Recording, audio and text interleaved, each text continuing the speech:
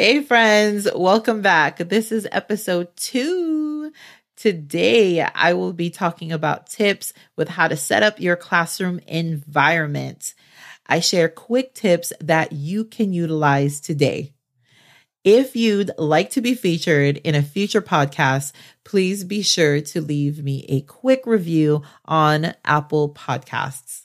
All right, let's get into the show. Overwhelmed with how to set up your special ed classroom? Confused with teaching small groups? How will you work with your paraprofessionals and other service providers? Hey friends, and welcome to Stepping into Special Education. I'm Michelle Vasquez, a wife, mommy, and special education teacher. In this podcast, my mission is to supply new teachers with strategies through self-growth, classroom organization, and community building. If you're ready to jumpstart that classroom, have a plan for small groups, and learn how to work best with support staff, this podcast is for you. So grab that iced coffee and your favorite Flair pen. It is time to get it started. We'll see you in the show. All right.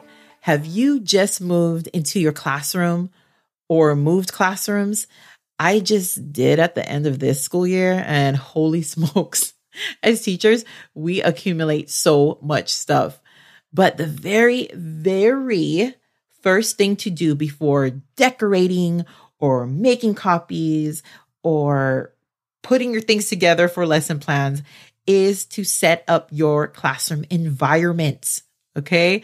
Specifically, the furniture. All right. I know it sounds minuscule and small, but really thinking about it and setting it up the right way, you will have your classroom flow so much more smoother throughout the year. Students need to know the flow of your special ed classrooms.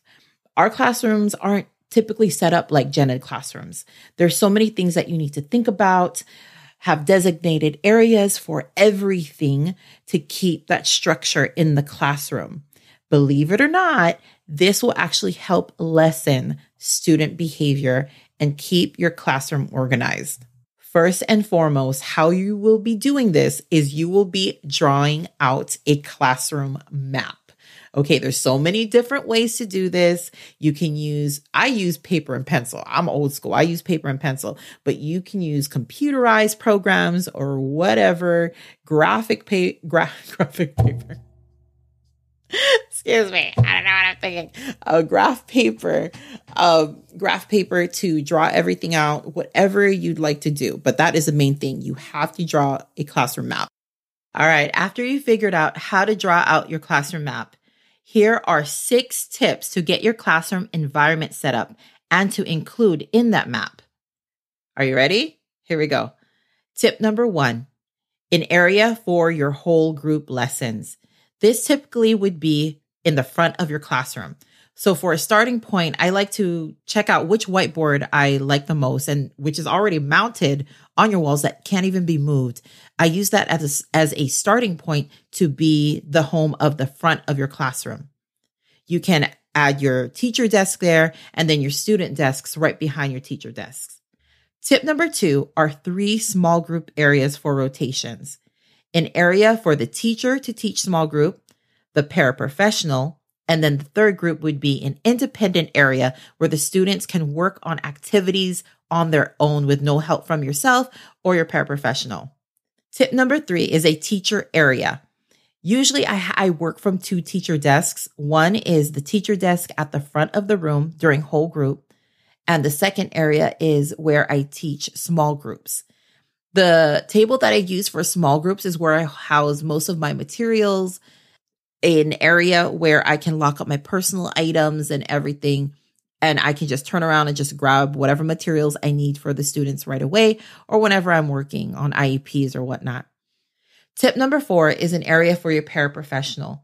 Usually the table that they're already teaching at for small groups is their area, but please make sure to supply that area with shelves and cabinets, something they can lock up their personal items in, bins, whatever that they need so they are part of this classroom and they're helping you teach those kids, right? Tip number 5 is a student library or cool down area. Usually I lay down a rug there, some bean bags, some pillows, so it's comfortable during reading time. The students can earn time to hang out in the library, or this can typically be used as a cool down area when behaviors arise. Tip number 6 are shelves used to separate designated areas to lessen distraction. So what I mean by this is I would purposely place shelving between the groups so the students aren't distracted by each other or whatever activities one group is doing, because they definitely always want to do whatever the other group is doing or whatever they're doing in the independent area. So keeping those shelving areas up so the students won't get distracted helps so much to keep the students focused on what you're teaching them at the moment. And for a bonus tip, really try to consider your classroom walls. Try your best to not put any bright colored decorations up on your walls that can have the students be very distracted by. Try to keep it at a minimal with having your school or district mandated posters up, anchor charts and posters that are needed for the students to refer to on a daily basis, like the letters, numbers, school rules, schedules, groups. That is a whole nother episode, but at your best, try to keep it at a minimal. So to recap, 6 tips to get your classroom environment set up. Number 1, having a whole group area. Number 2, 3 small group areas for rotations. 3, a teacher area. 4, an area for your paraprofessional. 5, student library or cool down area. 6, shelves used to separate the designated areas. And a bonus tip, think about your classroom walls. I would love for you to join my free Facebook group at facebook.com/groups/stepping into special ed. The link will be in the show notes below. And please share your classroom maps with the group. I do not care the quality of it, whether it be an app or paper and pencil like me. Just get it on there so you can get some feedback by me or some community members that are in the group. Thank you, friends. DM me on Instagram if you have any questions. Take care and have a great week. Hey, before you leave, if you felt this show taught you something and got you one step closer to where you want to be, please leave me a quick review and follow this podcast. It is the best thing you can do to keep the show going. Also, be sure to join my free Facebook group. You'll be able to connect with me and get support from fellow educators just like you. Remember that you do make a difference and that there's always that one student that can't wait to see you every single day.